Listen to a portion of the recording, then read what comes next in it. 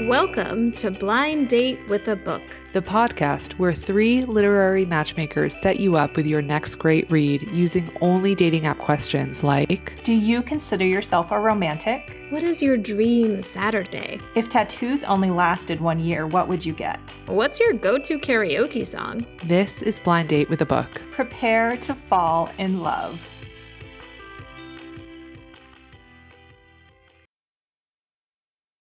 Welcome to Blind Date with a Book, the podcast that sets you up with your book Meet Cute. I'm one of your hosts, Rachel Mans-McKenney, and I'm an author and book reviewer from the Midwest. I'm Elena Nicolau, and I'm the culture editor of Oprah Daily. I'm Kristen Evans, and I'm a critic and culture writer based in Cleveland, Ohio. Today, we're setting up Nico Marigus, makeup artist and writer. We'll use our extremely scientific process of examining answers to dating app questions to help him make a match with a great book. Nico Marigus is a writer recently featured in the LA Review of Books, The Millions, Electric Literature, Mel Magazine, and other outlets. He recently read and adored Detransition Baby, and while another one of his favorites is Circe, he is not a fan of historical fiction. He loves The Autumn and its lesson of impermanence, that's super deep, and could give an on-the-spot TED Talk about how makeup responds to cultural and political environments. His dream vacation would be a year wandering around Europe. Nico, welcome. Hi, everybody. Thank you for having me. We are so curious about your writing, especially about fashion and makeup. What are some trends that you're noticing in makeup right now? I think that there is absolutely a resurgence of early aughts beauty trends. Think Britney circa Oops, I Did It Again, Christina circa the Xtina Dirty era. We're not seeing so much in everyday beauty, but in the editorial space, there's a major return to iridescent textures and, yes, believe it or not, skinny eyebrows. What? No. I thought we all learned our lesson. Yeah, I literally bought eyebrow serum to get my eyebrows bigger. Like, what? Well, we've all learned our lesson, but we've also, a lot of us have learned how to block out our brows so we can just whip up skinny brows whenever we want to without damaging our own. So there's that aspect of it that I think really reflects like a heightened and diffused expertise in what used to be very like esoteric aspects of makeup artistry, such as blocking out the eyebrow, for example, or using things like face tape to change the angle of the eye. So I think that there's definitely a resurgence of that early aughts beauty, and also just a general move toward looks that are graphic and precise and ethereal, looks that I think showcase a higher level of skill when it comes to mastering symmetry and balance between two winged eyeliners versus the more like sultry, blown out, and like sexy Kardashian inspired makeup that had reigned supreme at least until 2018 or so. Wait, so are you saying the Kardashians are over and Britney is back? Is that the translation? That's a gross oversimplification. But no, I think that what we're seeing is actually people are okay with merging the two elements of the two, and are also, I think, going to become okay with slipping back and forth between those two trends, if we can call them like trends, even though they're more like paradigms, like impulses. So yeah, and I guess just to wrap this all up, it's hard to say if there are really trends anymore, because the trends that any given group of people follows is so specific to them anymore, thanks to things like TikTok's algorithm, and just influencer culture. So while there are some general observations that I've made, it's really, really hard to say anymore if there's any concrete trends that will trickle down to the mainstream in the cerulean sweater monologue fashion. What are some things that keep you from reading? My job. It's, I have a glamorous job. Like, I really do. And I love it. I'm grateful for it. I do it every day. I'm passionate about it, or whatever the rest of that meme is. The thing about beauty is that there's a lot of grunt work involved. There's a lot of, schlepping up 7-story walk-ups in the Bowery. There's a lot of running to make a connecting train between Jersey City and the West Village, and then going from there to Long Island City, and somehow cleaning brushes and finding something to eat in between all of that. So there's a lot of physical labor that goes into it that kind of goes unnoticed. And there's also a lot of emotional labor that goes into the work that I do. And it's labor that I enjoy performing. But there's very much an energy exchange that is implied in every application of makeup. And you multiply that by 4, 5, 6, 7 clients a day sometimes. And at the end of the day, there's very little cognitive space left to process language of any kind, really, but certainly in the kind of language that's meant to be reread and savored in more literary fiction. My job just makes it hard for me to really feel like I have enough energy left to really appreciate literature in the way that I want to. As a result, I end up seeing reading as doing more work, and so I just don't do it as often as I would like. Oh, I can't wait until we jump into these recommendations, Nico, because I think we've come up with some books that you could take with you on the train, but also curl up with at night, that might help you feel a little bit more connected to the fiction that you're looking for. So over the next 2 rounds, we'll each introduce you to books that we love. We get points based on how much you like the date we set you up on. You win no matter what by getting 6 great reading recommendations, but one of us will win by being this week's best matchmaker. And if we win, we get to link to our favorite indie bookstores in the show notes. So today I'm going to be playing for Beaverdale Books in Des Moines, Iowa. They just celebrated their 15th anniversary, which is amazing. So congrats, Beaverdale Books. Elena, who are you playing for? I will be playing for the bookstore For Keeps in Atlanta, Georgia, which I discovered through an Oprah Daily roundup of Black-owned independent bookstores in the United States. And this was one of the recommendations from Tayari Jones. And Kristen, what indie bookstore are you playing for today? I'm playing for Paper Cuts JP, which is one of my very favorite indies in Boston. Fantastic. Okay, Nico, get ready for your literary meet cute. Let's hear about Elena's first pick for you.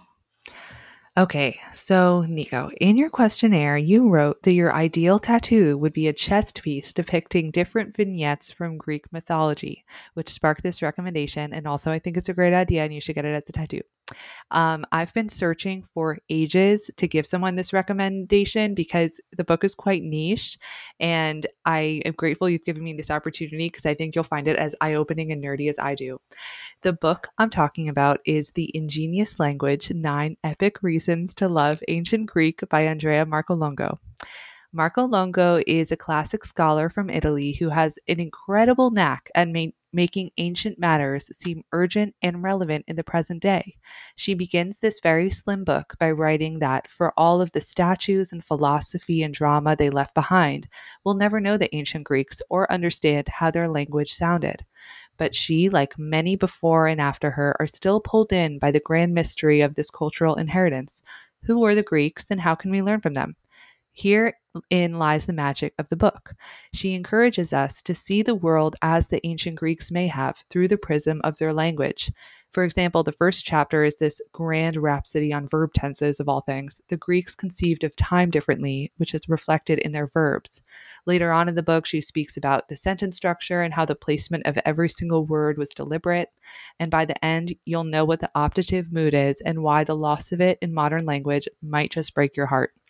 Language is in so many ways the way we perceive and make sense of the world and each other, and this book will infuse language with possibility and maybe make reality sparkle a little bit more. That is The Ingenious Language by Andrea Marcolongo. Okay, so Elena's first pick is The Ingenious Language by Andrea Marcolongo. Kristen, what's your first round pick? All right, Nico, I know you're a makeup artist with many opinions about cosmetic powders. I'm going to say that again. I know you're a makeup artist with many opinions about cosmetic powders, so my first pick may hit a little bit too close to home. Kate Zambrino's Green Girl, the 2011 novel that fully launched her into our literary orbit, is about an American shopgirl in London named Ruth. Ruth is kind of a mess, and she hates her job. Every day, she sprays perfume samples and calls after customers. Would you like to sample Desire? It's actually giving me Britney Spears vibes. Zambrino's style is wild, propulsive, and relentless, and disarmingly loose and casual. In some ways, Green Girl is a novel of the body. It's about sex and parties and glamour, but it's also about how fragile and fleeting all those things really are. Like many other readers, you might come to hate Ruth as much as you are fascinated by or worried about her. Whatever your verdict, I guarantee you won't be able to stop thinking about her once you reach the end. Okay, so Kristen's first round pick is Green Girl by Kate Zambrino. Reading through your questionnaire, I zoomed in on a few things for this first pick. Your love of fall as a transitional season, your desire for a long trip to see the world, but also your rootedness in the contemporary, both political and cultural. The recommendation I cannot shake from my mind is the 2019 short story collection, The World Does Not Require You by Rhiannon Amilcar Scott.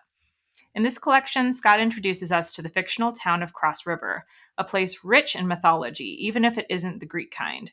Scott's tone is satirical and rich, weaving in magical realism throughout. This collection plays on cultural issues of race and autonomy, with the characters including the last son of God, which leads off the collection. The true shining star of this book is the final multi-part story. It's almost a novella that skewers scholarship at universities with a Department of Loneliness Studies. It's scattered with different types of writing and emails and lists and monologues, but all of it has the kind of prose that sings. Scott's collection is robust enough to bust through any reading slump, and the short story format means it's approachable at the end of a long day. All right, so our first round picks are Elena's The Ingenious Language by Andrea Marcolongo, Kristen's pick, Green Girl by Kate Zambrino, and my pick, The World Does Not Require You by Rhiannon Amilcar Scott. So you have to tell us which one you pick, or if you've read any of them before. Wow, guys, I have chills. And considering that I just had my legs waxed, it's a very painful experience. All of these, sorry if that was TMI, you can delete it. No, No, we I love it. We love it. But wow. Can I swear on here? But like I'm really like blown away. Okay, so this is really hard for me to do, but my heart is drawn toward Rachel's pick. Yes! Because I do, when I was last in a reading slump, the thing that really brought me out of it was the short story. Like, I love my collections of, like, the best American short stories. I love my, like, O. Henry Prize stories, because they were digestible enough that I didn't feel like I had to, set aside, like, X amount of calories to get through them at the end of the day. Particularly, like, as like a once upon a time aspiring academic derailed by circumstance, anything that skewers, like, academia is really, really, like, it for me. And so, like, Elena, you know that I would love that book, and I'm gonna read it. And Kristen, your recommendation, I didn't even know that Kate Zambrino wrote a book about a counter girl, but, like, both of those are absolutely things that I'm going to read too. I'm just going to say that I'm going to read Rachel's pick first of the three.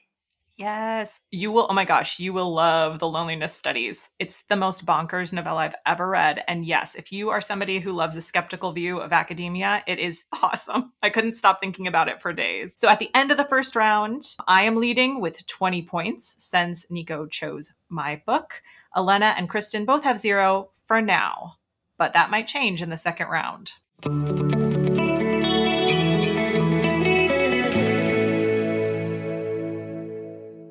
Welcome back for another round. We are here for another 3 book recommendations. So it's a new round, but the same point system. Elena, do you want to lead us off? Yes. Okay, Nico, I am making our people proud. I'm keeping with the Greek theme. I couldn't help it. You wrote that you reread Circe, which leads me to believe that you're into mythological retellings infused with somewhat modern sensibilities. I've read a lot of those, but none quite as delightful as Gods Behaving Badly by Marie Phillips.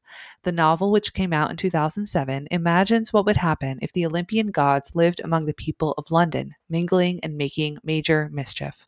I'll paint a picture of the opening scene so you can see how irreverent and yet in tune with the gods' original personalities and power structures. Artemis, once the huntress, is now a dog walker. On page 1, she encounters a talking tree. Turns out the tree had recently been a VP at Goldman Sachs named Kate, who turned down Apollo's advances. Even though he's working as a charming TV psychic in the 21st century, Artemis's twin Apollo has not abandoned his old habit of turning women into trees. The premise itself is ingenious, as are the gods' other, more modern jobs. Dionysus, for example, is now a DJ. But the plot really gets going when a mortal couple gets swept up into the gods' drama, and they all race toward an end-of-the-world scenario. Scene for scene, Gods Behaving Badly pays tribute to the fact that the Greek gods really did behave badly in Greek mythology. The book lovingly gets at their human side and how vulnerable they become in a world that they're no longer the center of. Without worship, the gods are losing their strength. Yep, they have existential dread too. Think the wit of a British TV show and the mythological references that will make you feel like you're in on a wonderful joke. That's Gods Behaving Badly by Marie Phillips. Okay, so Elena's round 2 pick is Gods Behaving Badly by Marie Phillips. Okay, Kristen, what's your round 2 pick? Oh man, Elena, I'm really mad that you chose God's Behaving Badly because I love that book so much. Okay. But, it's okay. I also circled in, Nico, on your love of Circe and all things Greek mythology, but instead of a novel form, I'm going for something more short and digestible, which might still help overcome that reading slump that you mentioned before. I've chosen the very pleasurable Wake Siren, Ovid resung by Nina McLaughlin. These are bite-sized retellings of Ovid's metamorphoses with really big clapback energy. In the opening tale, which is about Daphne, Apollo is not like a charming Lothario, kind of like he is in Gods Behaving Badly. He's actually a total tool and a terrifying monster.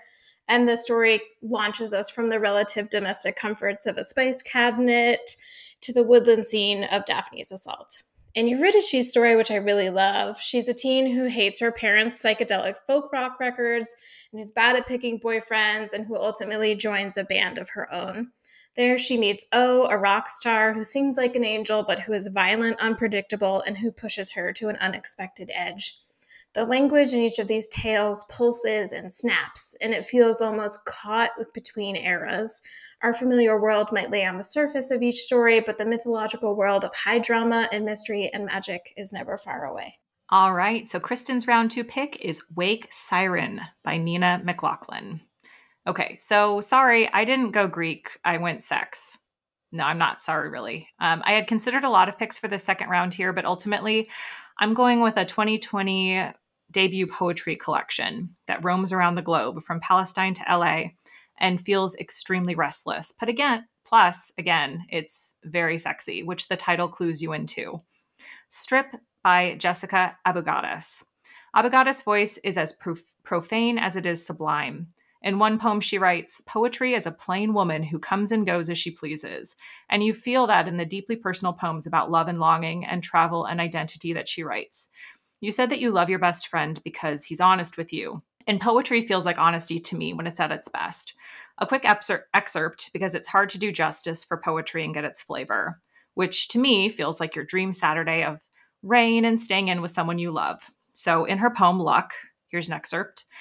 A November city street, the neon eagerness of it, an inexhaustible paradise. The world has unlatched its bra for me tonight. On my tongue, luck, lust, and love all sound the same. A brief astonishment pulsing through my lungs. Sometimes you need some poetry, and Abogadis' voice is a refreshing one to add to your collection. Okay, so your round 2 picks are Elena's choice, Gods Behaving Badly by Helen Phillips, Kristen's choice, Wake Siren by Nina McLaughlin, or my choice, Strip by Jessica Abogadis. Nico, what do you think? Well, this is again very difficult. God, you guys are really good. The my first pick from this batch is gonna be God's Behaving Badly. I do often find myself drawn toward things that are pretty heavy and deep, and I think that's part of the reason why I often associate reading with doing more work, emotionally or otherwise. And so I appreciate the idea of a book that taps into some of the things that I really enjoy, like Greek mythology and, for the record, like British wit, um, and tells the story with a little bit more levity. Um, I think that it's a book that I would really look forward to reading, like kind of like a guilty pleasure almost. I know that term is loaded for lots of reasons, but that's my first pick. But the other two recommendations are again absolutely aligned with what I'm interested in and what I need at this point in my life, and I will be reading both of those as well. Thank you guys again. Well, of course, but this does leave us in a very hard situation here. So at the end of the second round, Elena has 20 points and I have 20 points. So what we're going to do is go to a tiebreaker. So let's pretend that you were actually on a dating app and there were two people that you thought were equally interesting. You'd go with the hotter person, right? Like every time. So for this particular game, we're going to have you look at the covers of the two books that you chose, and we're going to describe them out loud, and you're going to pick the hotter cover, and that person's pick wins for the week. So the cover of God's Behaving Badly definitely does a good job of combining like the classic idea of what we think of as Greek gods plus the irreverent tone of the book and the entire premise, like ha ha ha, God's in London. So what I'm looking at right now is this bright orange cover, and then on the right side it is a statue of the classical Greek variety, like very chiseled, all white, and he's reclining and he's wearing underwear that are this bright purple underwear with emojis on them. And it's sort of like a ridiculous cover. Like I don't think it would be made today. And there's another version too, and it's like a woman statue in lingerie. And she doesn't have a head. So I don't know, they just make me laugh. Pretty much have all you need to know from this statue with underwear on that you're going to be in for a treat.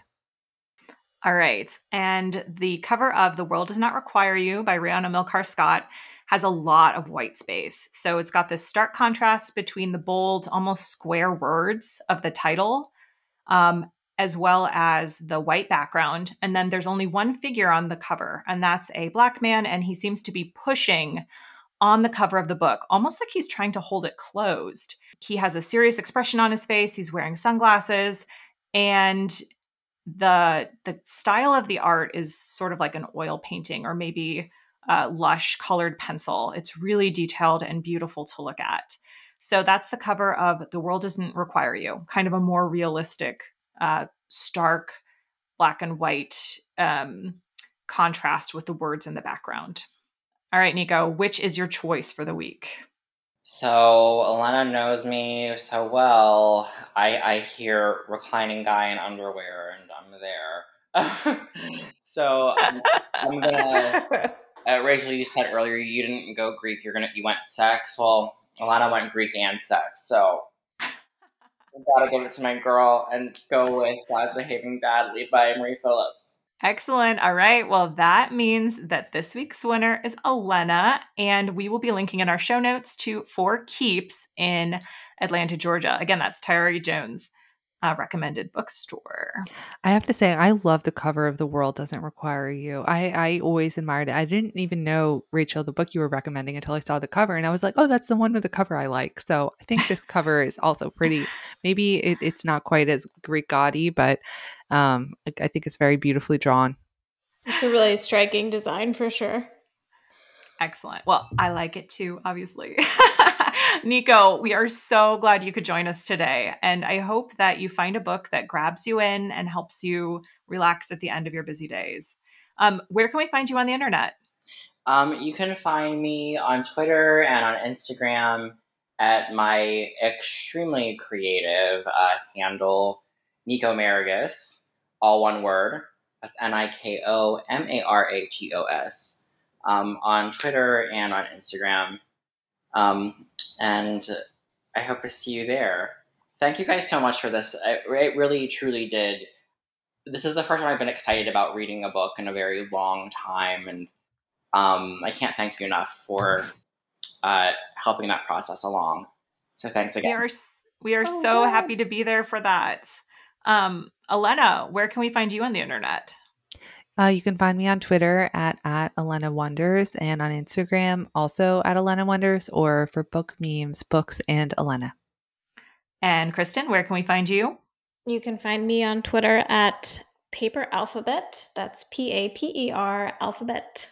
You can find me on Twitter at RM McKenny, MCKENNY, or on Instagram at Rachel Mans McKenny.